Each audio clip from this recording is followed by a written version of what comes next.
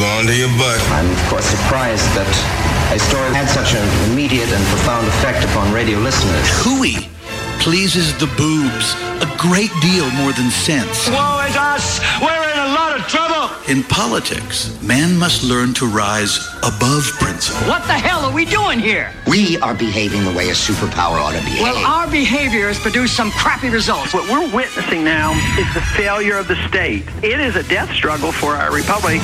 Giving voice to liberty in our time. Joey Clark. Oh, hello and welcome to the program. You're listening to the Joey Clark Radio Hour, and there's still a lot of you out there who aren't following me in the Book of Faces. You know, it's not a big deal, I suppose, but you should go like my page. I'm trying to make things happen, trying to get things going here. I love this part of the world, the river region. But I love you less if you ignore me. And it feels good to have a normal week begin. Because Mondays means Troy is here. What's up, man? Hey. So, how was Christmas? How was the New Year? Christmas was awesome. The New Year was not. Oh, what? Do you want to share or no? New Year's just a tough time. Always. It is. It is. I was talking about that leading up to it. You were around on a few of my terrible New Year's Eves. We spent several together. Mm-hmm. We endured the misery as brothers, so to speak. Mm-hmm. Well, there was the one at Fun Zone where everybody seemed to have a significant other there. Oh, yeah. And then you got to watch them all kiss at midnight. Well, and that would have been, you know, you get over it. Like, I'm lonely. Right. I'm a human Eeyore. Why doesn't anybody love an ass like me? Maybe it's because you're so negative all the time. But that would have been one thing, just to watch everybody smooching at midnight. But do you remember the part about 10 minutes, 5-10 minutes until midnight? I get a call from John Hales. Hey, Joey! And you can obviously hear party noise in the background. Somebody here wants to talk to you. I'm like, all right. I pick up the phone. It's Lauren. Which? With an H. Who is a grade ahead of us. Oh. Who I had a bit of a, I think a healthy crush on. I mean, it wasn't too over the top. Oh, yeah. I recall this tragedy. Yeah, and she's like, where are you? Like, I'm at work at Fun Zone. So, yeah, New Year's Eve, this one wasn't friendly to me either. I was sick. New Year's Eve day and New Year's Day. I remember the text messages. They were not... Yeah, though you did tell me, and it was a wise advice, the baby wipes. Oh, yeah. It is genius. Yeah. Like an angel's kiss. It is. It really is. So, were you just bored on New Year's Eve? You didn't have much to go and do? Nope. No? Okay. All right. Yep. I'm prying here. I'm opening and shutting that book. All right. Well, that's said and done. Any New Year's resolutions? Be better today than I was yesterday. Better today than you were yesterday. Mm-hmm. Every day and in every way, things are getting better. Yeah, that, but without the eye twitch. Yeah, without the sort of Dreyfus psychotic episode. Right. Now, for those who don't know, we're referring to the Pink Panther movies, where it's Inspector Dreyfus. He is constantly driven crazy by Inspector Clouseau. Mm-hmm. And, part of me, looking back, feels for the guy. He was a bit evil. He had an evil streak to him. But that Clouseau, man, constantly getting in the way. A very successful comedy of errors. Well, and it's one thing when a hero, knocks you off and defeats you. It's like this imbecile who keeps stumbling into evidence and facts and ruining my plan. He stumbles and he ruins my plans. Mm-hmm. It just makes you feel small and incompetent. Well, that makes me think, why, obviously they're not capable of doing this, but why don't characters in shows like Dreyfus get upset with the people that are controlling them? Clouseau's got plot armor. He can do no wrong. Right. Everything is going to work out for him. Instead of getting mad. Oh, you're talking about upset with the creators. Yes. With the actual, producer and director and writer. Yes. Like, why am I having to constantly live out these lines and these these pitfalls of just being an incompetent evildoer. The torture of being in a deterministic world. Okay, I like this angle. I wonder if we are, like, Sam Harris, who's one of the new atheists, he's a proponent of this, that everything all the way down is determined. That if you're a good scientist and you believe in physics and what physics has taught us, that everything is determined. And I listen to that, and my glib reaction is, then why are you even telling me? Because you have to? Why are you trying to convince me to change my ways at all, Sam? I know you're trying to connect, scientific thought, the is, and connect it to the ought, connect what is fact, and from fact lead us to what we ought to do with our lives. But why are you even undertaking that project? Because you're programmed to do it? Or I think free will is real in as much as that is how we deal with the world. It might be an illusion, but it's not one we can shake. And it's probably an unhealthy thing to shake. It's unhealthy to shake free will, or it's unhealthy to shake the illusion of free will? Unhealthy, either. Okay. Either. Now, we all have free will. We have no choice in the matter. Mm-hmm. Yeah. The closest thing I've seen with determinism, outside of just completely giving up and saying everything is determined for me, is nominative determinism. Where, let's say, your last name is of a job. Like your last name's Clark. Yeah. Short for clerk, right? I think so, yeah. Let's say you were a desk jockey, paper pusher. Yeah. That would be like, well, that's my last name. Right, okay. So what you are named is significant to what you are and will become. Exactly. Well, it doesn't work for geographic last names. Like, my last name is about a water source. Okay, yes. But my first name, Troy, yes. It's a unit of measurement it's a French unit of measurement for the weight of gold. So if I were to say, deal in gold, that would be nominative determinism. But in essence, no, I don't. You don't deal in gold? I was about to say, what are we doing here talking on the radio? Well, sometimes I say my ideas are gold, but it really just turns out they're gilded. Oh, yes. I mean, it's what I've been struggling with, the gilding. Like, you think you have some deep, profound idea, or say, not just an idea, an ideal that you can march towards, that you can order your life around, and you find out that that's not actually golden. Lipstick on a pig. Yeah.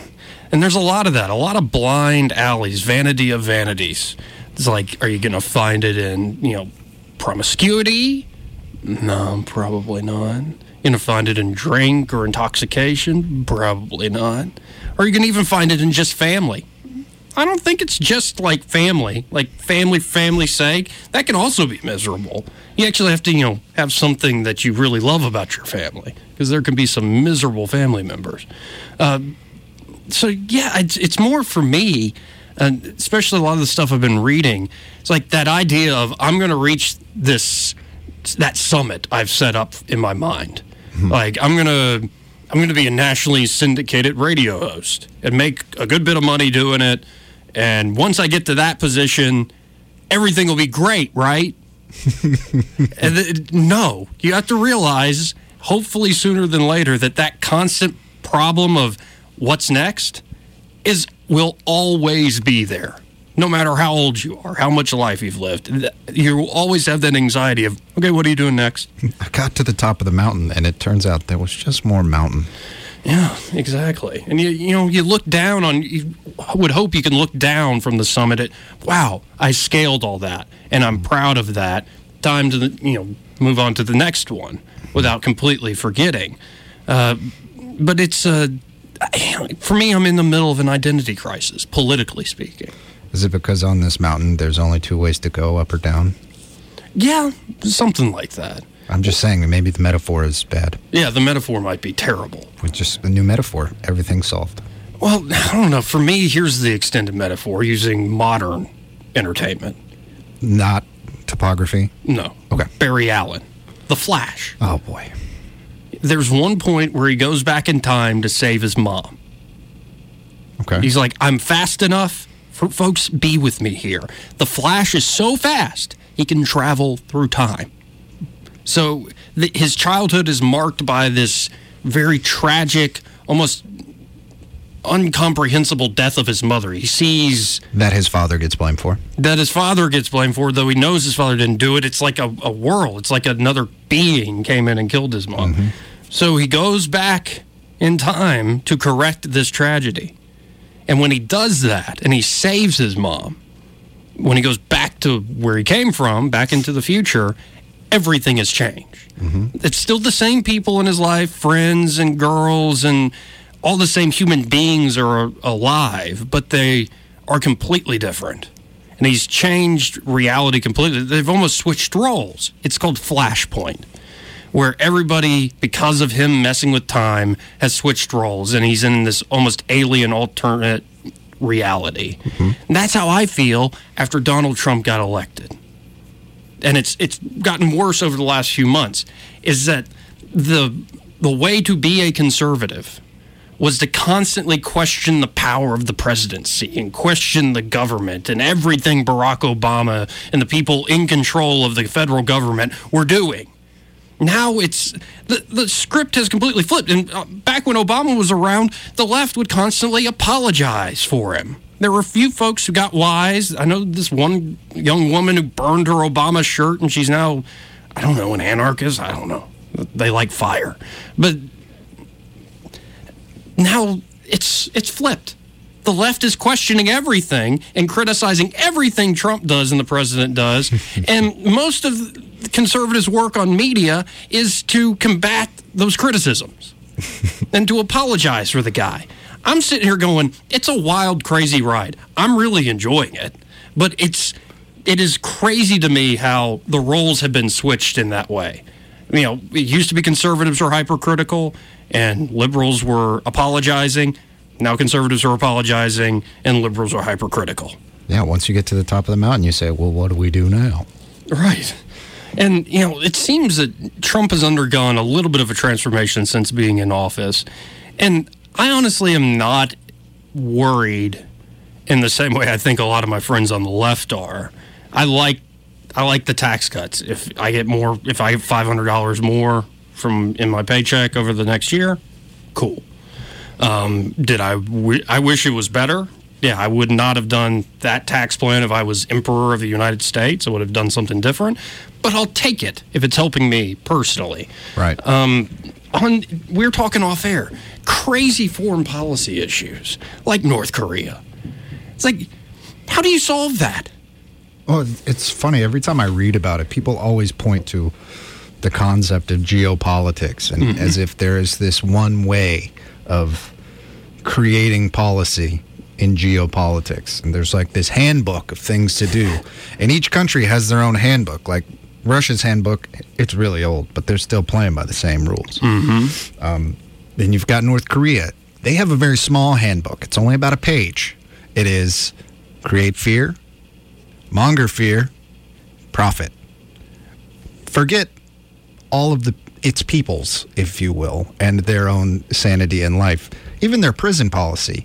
If you and I were North Korean and one of us broke a law, they would send our parents to jail and our children to jail. It's almost like somebody handed the folks who set up North Korea, here's a copy of 1984. And instead of going, oh, let's learn the lesson of Winston Smith, learning to love Big Brother, they're like, oh, we could be the guys who only want power for power's sake. And it's like they took 1984 and Animal Farm and made it essentially how they're going to run the country. And there's a guy named Michael Malice who was raised in Soviet Russia. He's now a freelance writer here in the States. And he wrote a book called Dear Reader, the unauthorized biography of Kim Jong-il, Un's father. And Malice has traveled to North Korea a few times, and he said how striking the similarities between his own upbringing in Soviet Russia were to what a lot of, especially the kids in North Korea, are going through. For instance, every week or so, you are brought in for confessions. Is anybody being disloyal? Is anybody talking in a weird way against the regime? And if you don't have anything to confess, then you're suspect. So what the regime does is they make people fearful of them, but they also make everybody suspicious of each other. and having to confess on one another. Right. So I'm sure, human beings are fairly ingenious when put in difficult situations. I'm sure families get together and go, what are you going to confess this week? And I'll confess this and that, to where nothing is too bad. But there's this moving thing where Michael Malice was in North Korea. They took him to the candy shop. Like, oh, y'all can buy candy and you can give it to the kids.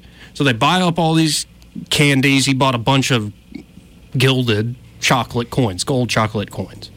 And before they actually got to the kids in their classroom, they said, give us the candy. The authorities did. You can't actually give the kids candy. What are you talking about? That was just a photo op. Y'all buying that crap. So Malice quietly had one of the chocolate gold coins in his pocket. And when he had posted this photo telling this story, one of the little boys there, he handed him the chocolate gold coin and said, shh. Oh, boy. And said, do not tell anybody this. Enjoy it yourself. And there is a world beyond this, a better place. And people said, Michael, aren't you tired of writing and talking about North Korea? Why are you so sensitive to the jokes about Kim Jong-un and the North Korean regime, like them finding unicorns and crap? It is, the jokes sometimes write themselves. He says, because I always think of that little boy I gave that gold chocolate coin to. And as long as those kids are in oppression, being made suspicious of their family members, of the rest of the world, and being taught to be in fear of this regime they're also told to love, I'm not going to shut up about it. Incredible man. And we should get more into that book, dear reader.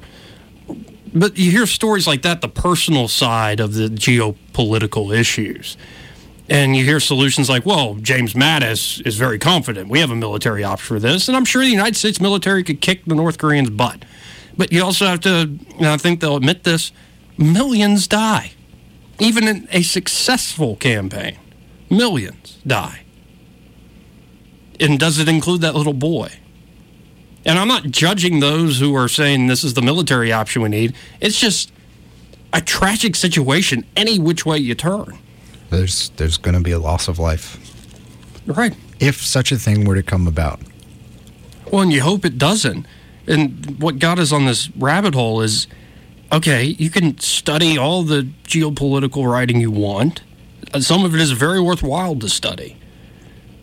But at the end of the day, nobody really knows what to do with the issue of North Korea.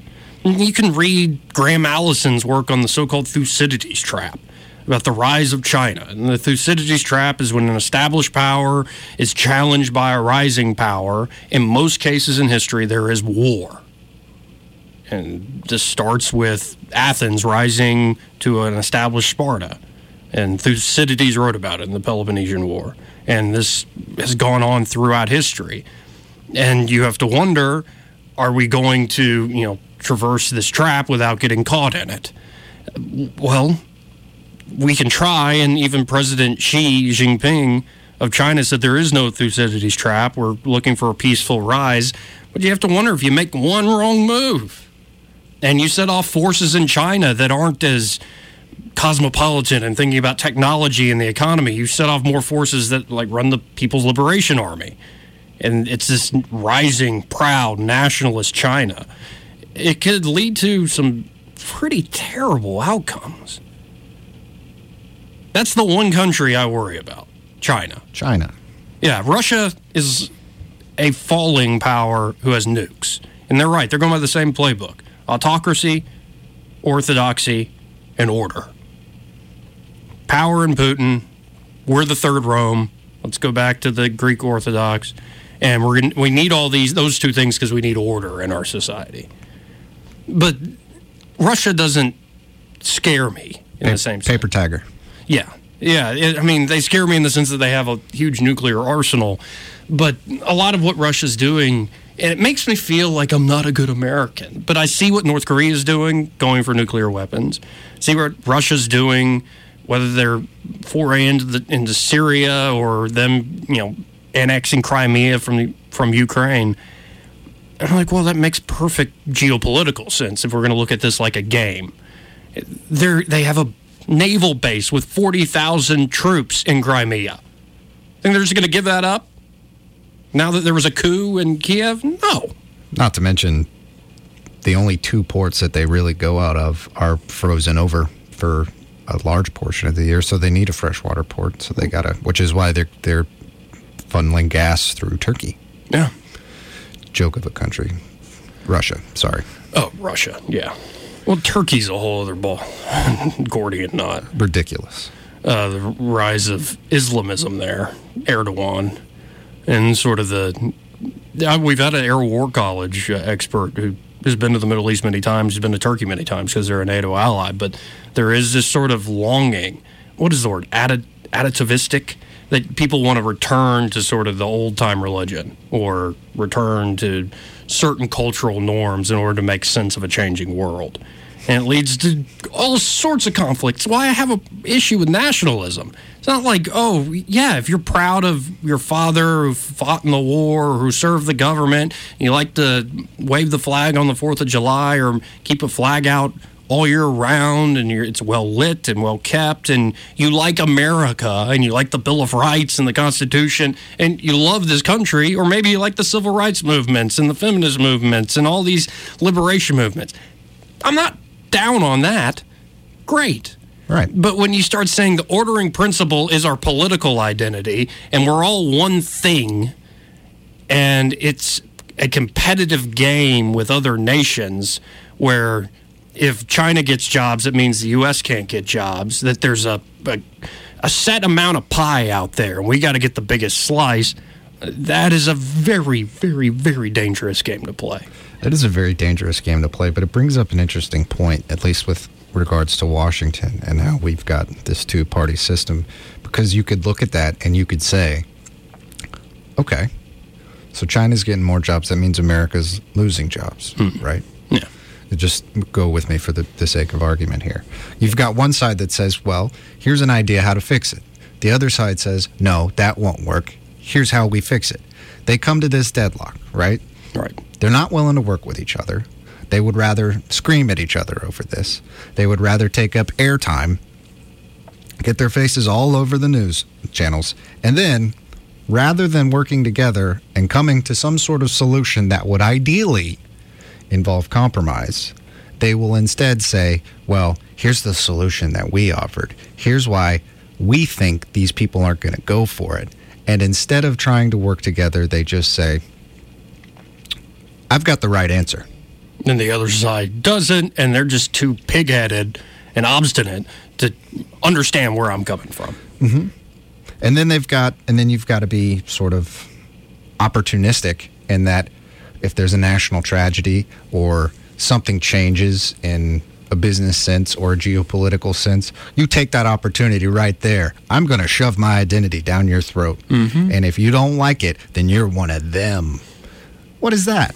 Right. How can you work together if you promote such a tribalistic way of viewing the world to where if I can't compromise with somebody, that means that there's just no discussion whatsoever, so we're going to see who can shout the loudest? Right, and for me, it's like there will always be different tribes. I think this is just going to happen. I think the weird thing, and this guy I have been reading, Eric Newman, he was Carl Jung's prize student, kind of the heir of Jung's psychology and his psychological approach. And he really talks about that for all, he uses the word atavistic nature of the modern world, people going, he's writing in Israel after the Second World War.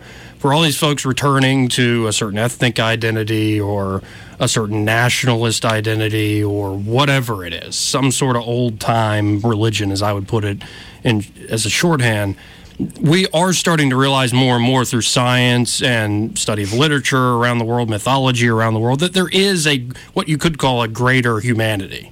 That folks in China and the folks in the United States, as different as our culture and history is, we're also very similar. We experience the same sort of fears and envy and love. Intersubjectivity? Yeah, exactly. Okay. Yeah, and it's a matter of building that, actually. That, yeah, you have your unique form of it. China has its own nationalism, which is a little different than the United States. But you're going through the same crap, especially the lower classes. The folks who are living rough lives, they're the ones who have a lot in common. And that can be, even if you haven't atheist Chinese person because they were raised that way, and you have a born-again Baptist Christian. I mean, you're still experiencing the same world. You're still experiencing the same things. Your traditions are trying to answer these common problems that all human beings have. And so my hope is that though there will always be different tribes and different ways to essentially answer those big, trying problems that everybody faces, that we don't have to all have one political answer. I think the United States is divided because there's so much at stake in D.C. There's a lot at stake if you control the federal government. And that leads to what you said, people shoving down others' throats their point of view, like culturally. There is obviously going to be a difference between, say, some like postmodern, post-structuralist, gender is only a language thing. It's the words we say. Then gender wouldn't exist if not for all these social norms. As opposed to like somebody who's like our upbringing in Catholicism. No, gender has a clear outline. And excuse me, pardon me, but if you also read science, you got the XX and XY. Yeah, there is some, biology to it. Doesn't mean that biology is destiny necessarily, but those have to be reconciled. And ideally, those different camps need to be reconciled through persuasion and conversation. But instead, what we've gone to is, no, it's not about persuading and understanding one another, finding peace, understanding, and love. It's about who's controlling power, whether the university level or the state government or the federal government, and who's going to get to impose their vision on the world. And of course people get resentful and uncharitable in that situation because it becomes a fight. Well, it's even gone a level further. Now it's attached to identity. Yeah. Yeah, it's where the Hillary deplorables comment comes from. I mean, I think there was some stuff on the internet, you and I both know about it, that is deplorable. But that's not, Dave Chappelle said in his recent special. I was in line. The first one or the second one that just came out? I think in both of them. But in the first one, he said, I was in line to vote, and I was going to vote for Hillary. And I'm not giving away all the jokes. That joke is so good. Oh, my gosh. But he made a point of, I'm around all these folks voting for Trump, and I didn't see one deplorable face. Yeah, they're just human. Yeah, Sarah Silverman's been on this kick. Or she's got a new show on Hulu or Amazon called I Love You, America, where she goes to Trump country. Instead of arguing over politics and beating each other's heads in, they connect on a basic human level, even if it's like, hey, I kind of have the trots, and I accidentally crapped my pants one day. And so they share stories of when they accidentally crap their pants. And everybody has a great laugh. And Sarah, I'm shocked because she is a shock comedian in many ways. And right. I love her for it. But this one guy on Twitter. She paid for, is that what you're getting at? Yeah. He called her the C word. The really bad C word you would call a woman. Oh. On Twitter. Mm-hmm. And instead of responding or just ignoring him, responding in a negative way or ignoring him, she read his feed, his Twitter feed, realized he's going through all sorts of like terrible pain management, back issues. He was actually molested or I think physically raped or sexually assaulted as a kid, which actually led to the back issues. Every time he's dealing with the pain, he's thinking of those terrible traumatic events. And she's like, dude, I've actually had terrible pain management issues myself. I hate that you're going through this, that your pain's very manifest in how you're talking to me, and I want to help you out. And it actually opened him up. And he started talking about his past. And then she reached out and said, is there somebody in his area that can help him? And somebody responded. And she's, I think, paying for it, the treatment. And I'm like, that's one story, one person to another person. That's a great thing. Profound. Like a lot of things in life, when you have two opposing ideas, if you meet somewhere in the middle, you'll find a lot more common ground than you will if you just shout at each other over your big walls. But we're trained. I mean, I've seen it with my own father. I don't know about yours. I haven't seen your dad in a while. Love that guy. Need to go just say hi. He's doing great. Awesome. He did go to the eye doctor today, so his eyes got all dilated. Yeah. It's like a spider. I hate that when you get your eyes dilated. It's a little much. But I learned with my dad, he would fall asleep every night watching Fox News. where it's even repeating. It's the same shows going on. I'm sure that's like sinking into his subconscious or his unconscious mind, showing up in dreams. Like, I don't know. But I'm just making that crap up. But I did see when I would talk to him about politics, like the stuff we were just saying, he would react like I'm some left-wing Democrat. I'm like, hey, I'm not. It is kind of weird how if you question it automatically, it's like, if you're not with me, you're against me. Right. Which is why I think people like us, people who tend to sit in the middle of things, I know you tend to have a libertarian scope. Well, I'm even, in identity crisis, I'm even questioning that. Oh, goodness. Yeah. It's been weird. Last week was not fun. On account of the identity crisis, yes, or the identity crisis, the other and crisis? the other stomach bug crisis. Oh, yes.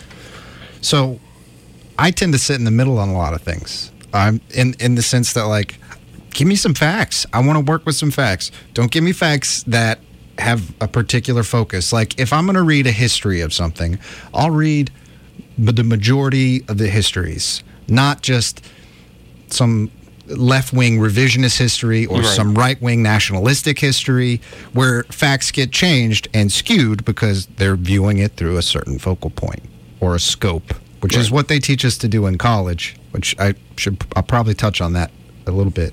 But give me some facts. Don't give me skewed facts. Don't give me facts with a scope unless you're telling me, oh, hey, look, this is what's happening. This is how I'm approaching this. Then I can at least give me something to think about it critically, and then I'll make a decision. And if I'm not, with you on this, or even if I'm against you on this, that doesn't mean that, like, I'm all of a sudden one of them or this bad person, or it's not a judgment on my character. It's just, that's how I feel about this particular thing. This is what I think about it. I will give you my opinion, and it's an opinion. You can toss it out. You can throw it away. It doesn't matter. Right. And, like, it leads people to this fight or flight mentality. Mm-hmm. And I think in our cases, I've did the fighting for a little while, but I've sort of turned inward. Like, the flight has taken over me. It's like, it's not, a lot of political arguments, it's not worth it. I mean, for the most part, unless I'm in a really crappy mood, I will go, well, I guess we just disagree, and here's what I think. It's not a big deal. I got so flighty, I got off Facebook, man. Yeah, I think that was a wise decision on your part. Mm-hmm. Because I get into the mindless scroll. Oh, you no. remember those? Mm-hmm. I'm sitting here looking at my phone right now, but it's just mindless scroll. Oh, somebody said that. Interesting. And then before, you would get upset to the point where you're like, I'm going to take some initiative here, and I'm going to send this person a message, or I'll comment on their feed. Yep. And then it just goes from there. Yeah. You get sucked in. Mm-hmm. Well, we got to hit a break here.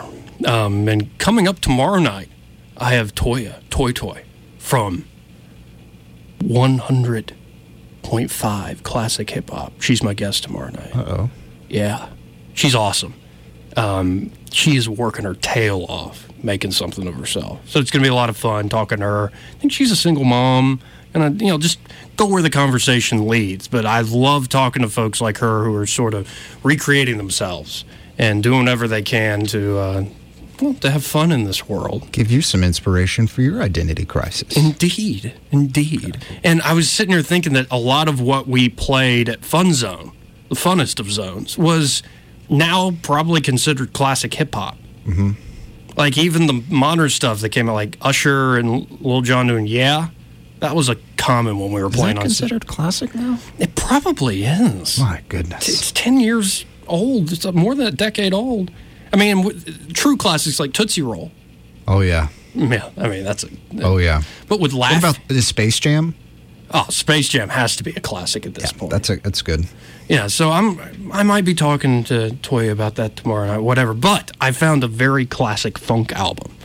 I know. I listened to it in the car on the way here. Yeah, and that's this song is the Brothers Johnson, and the album is from 1978 called Blam.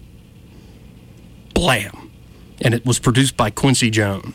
And you can kind of hear the makings of the Brothers Johnson along with Quincy Jones produced and did most of the music on Michael Jackson's Off the Wall album, I believe. Is he in the Rock and Roll Hall of Fame yet? Quincy Jones. He has to be. Like, if not, it's... Though I learned last week we don't have an MLK statue in this city.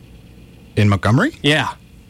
Even though we have the museum? We have the museum, and right now they're trying to raise the funds, I believe, to get the statue in front of the museum.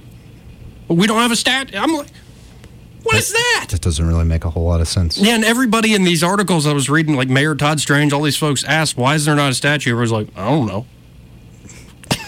I really think it's probably because there's a lot of historical inertia. Yeah.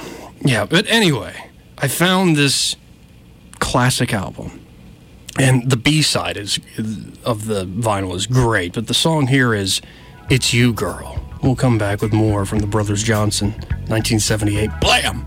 But for now, It's You, Girl. Make sure to visit the Facebook page and hit that like button. Yes, the Joey Clark Radio Hour. Mondays with Troy. We'll be right back. Don't wanna come my way. I've been wrong so long and played little games.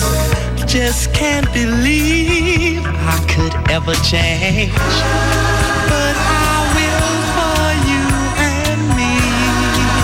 You see, just let our love grow naturally. My words go round and round and upside down. Joey Clark.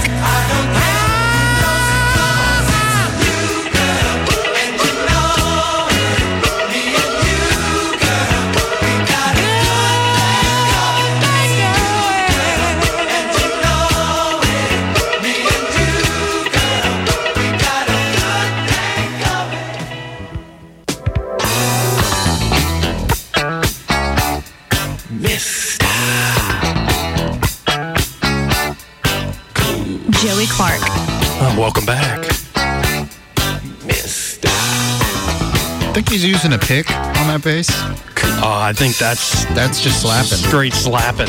And the name of this one is Mr. Cool off the Brothers Johnson album from 1978. Blam! And the only lyrics are Mr. Cool. That's really the only way you could say that, too. If you're going to make a funk song, yeah, you can't just be like, Mr. Cool. No, you got to drag it out. Well, and I love this era because it's not where, like, just the disco machine, like the 4 on the Floor took over. Like, this is still some pretty complicated funk music. Mm-hmm. And that bass. You got the pocket drumming. With the clavinet. Oh. That actually sounds like something Mr. Fink of Prince. Oh, Dr. Fink. Yeah, that's it. Dr. Fink. Yeah, I had Seth Spotlow in last Wednesday, and I showed him the video for Controversy. He's like, who's that guy on the keys? I'm like, oh, sir, that's Dr. Fink. That is Dr. Fink. And Controversy. I look back and I'm like, I was born in the wrong time. Everybody says that, and that makes me so sad because you can recreate that time. Yeah, but you're born in time. You can recreate that time. You're right. You're right, but it feels like I should have been born in the funky 70s. It's true, but there is a warning that should come with recreating that time. That's how you become a hipster. Yes. No, it's true. But that's not good. What's wrong with being a hipster? You know, vinyl has made a comeback this year. I'm thinking of traveling the Southeast to sample all sorts of craft beers. There is nothing wrong with being a hipster. I will say, though, there can be problems with being elitist. True. What is it, the golden age thinking? Like the things that came before were always better? Oh, yeah. Well, what you're really trying to find is childhood. Childhood was so wonderful. That's why the Star Wars movie wasn't as good. Oh, Lord. And, man, I didn't realize we were walking into terrible, like, treacherous territory just talking about that movie and liking it. Were a lot of people upset with us? Not with us, but, no, we're not that important. Okay. Like, I started going online and seeing people's reactions. Like, my brother and his girlfriend and her dad went to go see it, and they all thought it was terrible. Like, Will came home, and he was pissed. Like, I hated it. I want to hit him with some Southern charm, though. Like, oh, honey, my sweet summer child. Oh, honey, are you okay? Bless your heart, Will. Here, have an Arnold Palmy here. And just sip that. And let me get you a Virgin Shirley Temple here. And actually, I think Shirley Temples only come in the virgin variety. But just sip on that and let me school you on all the parallels. Would you like a hard candy? Oh, Lord. Oh, why do they even make those anymore? Hard butterscotch? Oh, yeah. If you shut off the Werther's original machines, you will unleash ghosts. Oh. And that's not good. Yeah. We don't have Ghostbusters in this reality. No, but we do have Werther's ghosts. And I'm worried that some of those ghosts are going to be a little handsy. Handsy? Yeah, they're going to be like Charlie Rose. I don't want to have to hear about the New Deal. Oh. Well, Sonny, you just didn't understand. It was before electrification, and then that FDR, he brought the magic of the modern age to our area. Roads. And back when you just wanted to meet a young lady, you just put that crusty paw on her shoulders and started massaging. You know, now that I think about it, actually, something similar to that would be really great with broadband infrastructure. Oh, we did that, but they pocketed the money and they did nothing with it. Yeah, and that's my issue with a lot of those plans. It's like, okay, they could pocket the money and it's just utterly corrupt. Or they could build out and it's like, wait, why did you choose to build out to that area? It's what happened with railroads. It's like you get these railroads to like nowhere that have no economic value whatsoever that end up going defunct. So, yeah, I would love broadband and high-speed internet access everywhere in the country. I think there are some cool ideas coming where you don't need pipes in the ground, where it's going to be free Wi-Fi in many instances. But or you could just do what ISPs are doing and just reclassify the definition of broadband. I'm sorry, sir. We promised you broadband, but we changed the definition. Well, have you heard that Montgomery is building up an internet exchange, though? Like, they want to be an internet exchange with the base, with Maxwell Air Force Base here, with UAB up in Birmingham. They want to essentially become a switch, and Atlanta's the closest one right now. But the idea is just having direct access where you don't need, like, a consumer-based ISP, or you don't even have to deal with, I believe, Tier 2 at that point. You can just hook right into the exchange of your Maxwell Air Force Base.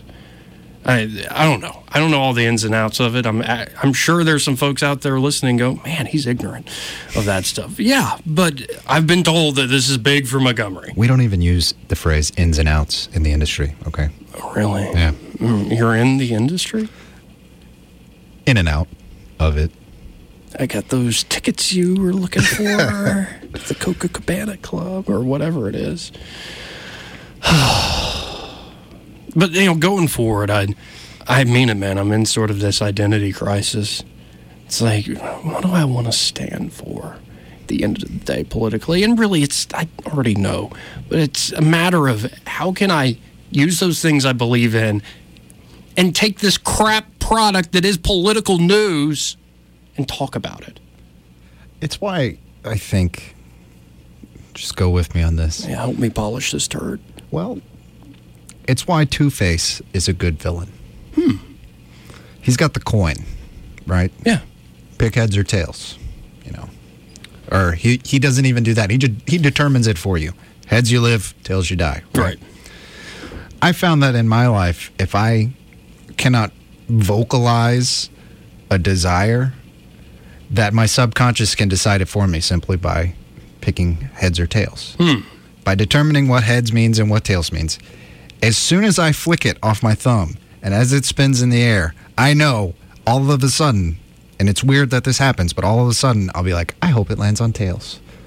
Even though 3 seconds before, I had it on my thumb, and I was about to flick it, I could not come to a decision. I think, you know, heck, I would want both. Oh, so once you put yourself out there, you put yourself in a situation where you have to make a choice. Right. Then the choice comes to you. It comes to you. Even if you can't vocalize it, your subconscious, all of a sudden, try it next time. Yeah. Like, which hot sauce am I going to put on this thing? I could do either. But as soon as you flip that coin, you're going to be like, oh, man, the Cholula. Yeah, the I hope it lands on the Cholula. And then it doesn't land on the Cholula. And you put Cholula on it anyway. Wow. Self-determinism. I don't think we're determined. Well, I think I'm a compatibilist. We're determined to a certain degree. But then we have this thing called volition, where we can somewhat perceive the future with our imagination. Not the exact future, potential futures. Like you're saying, is it going to be heads or tails? I think we're pretty much the only creatures that can do that I know of.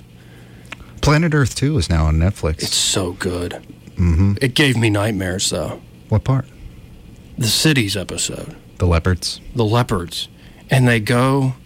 I didn't know there were so many hogs. That were pets. Yeah, they made it seem like they were pets. And there's this little piglet. Several. And the cougar runs up and... Wait, now I feel like I'm describing my love life. But there's this little piglet that the cougar comes up and steals from the mother hog. And it's running off with it. And it's like a night vision camera to catch all this. And you can hear the piglet going... Wah, wah. Yeah, they really captured the squeals. It's blood-curdling. Uncomfortable. Very uncomfortable, but it's damn good on 4K TV. Oh, yeah, you got that 4K TV now. Yeah, and it's 4K Ultra on Netflix. Like, that's high society. That's high living. Screw all these crises, this neuroticism that I've got going on. And that is even a word. And let's just watch TV. That should solve all my problems, right? If I just watch TV and I forget about all the deep, profound troubles in my life, I'm sure they won't come back up to consume me. You know what I tried to do last night that made me want to not watch TV? I put on Ken Burns, The Civil War. Oh, Lord. I got 10 minutes into the first episode. Did you light up a cigar, too, while you did that? No. I got 10 minutes. I put it on because I was like, I know this is going to be boring. I'm going to fall right to sleep as soon as I put this on. 10 minutes, I went, F this. I'm not watching this. It's like, why? Why are y'all going through this? So I went back to the last episode of World War II in color, which is a much better documentary. Yes. And it doesn't have Ken Burns' voice, which is not great. Well, I think we've gone and done it. Gone and done another show. I can't believe it. Yeah, this was a good one, freewheeling. Yeah. It's kind of like that coin flip thing. It's like, what are we going to talk about? I don't know, but let's flip the coin and see what comes up. Mm-hmm. We're doing the freewheeling thing, a lot harder not to curse. Indeed. Now just listen to that little synth coming up. This is Streetway, Brothers Johnson from 1978. It's blam! You've been listening to the Joey Clark Radio Hour alongside my good friend Troy. I'll be back tomorrow night talking to Toya. Classic hip-hop. Make it in this world. Oh, it's going to be fun. But now just soak in the Brothers Johnson. You fools. Joey Clark.